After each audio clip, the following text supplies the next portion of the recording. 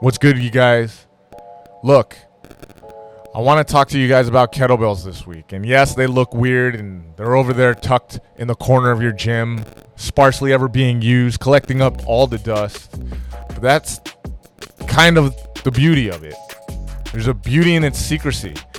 Of course, you got to get someone to teach you how to use them, but once you do, you're going to unlock a whole level of fitness that maybe you haven't before. This week, we talk about the fact that kettlebells look odd. They might even force you to do odd things and make odd movements inside the gym, but there is a definite time and a place to look at least a little bit different than everybody else. And what I mean is this: you should already be incorporating kettlebells into your regimen. Do me a favor, replace the boring quotidian dumbbell sets and reps, the minutia of picking up dumbbells and doing frontal raises or lateral raises, with kettlebells. Give these things a spin, twirl them in orbits that cause your body to work in closed chain movements, do high rep counts, try an every minute on the minute set, whatever it is. Jump into something new. A long time ago, I walked in the gym, and I tell this story on the actual show. And I was working with the kettlebell, dragging that thing around while I did my other traditional lifts. And I overheard one of the trainers talking to one of my boys, and he said, "Man, what is this guy doing?"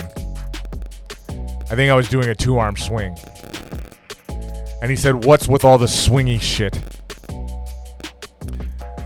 I was doing swingy shit in the corner as I overheard, and it made me think, I must be doing something right if even the trainer guy doesn't understand the use of the kettlebells. It means I'm doing something different, I'm trying to feel a little bit stronger, and I'm doing stuff to challenge my body. This episode's all about doing the swingy shit, finding a reason to replace reps and sets of old with new quality kettlebell moves and getting taught. We talk about how to get that going with a nice warm-up. You could do it with a 2-arm swing or even a 1-arm swing. And then we talk about how to roll this up into a good long set where you're doing all the kettlebell flows in the world. If you're not up on kettlebells now, after I just said this, what are you waiting for? And look, don't worry if someone's going to accuse you of doing all this swingy shit. It's going to get you stronger and stronger every time out. All right? Tune in and stay up.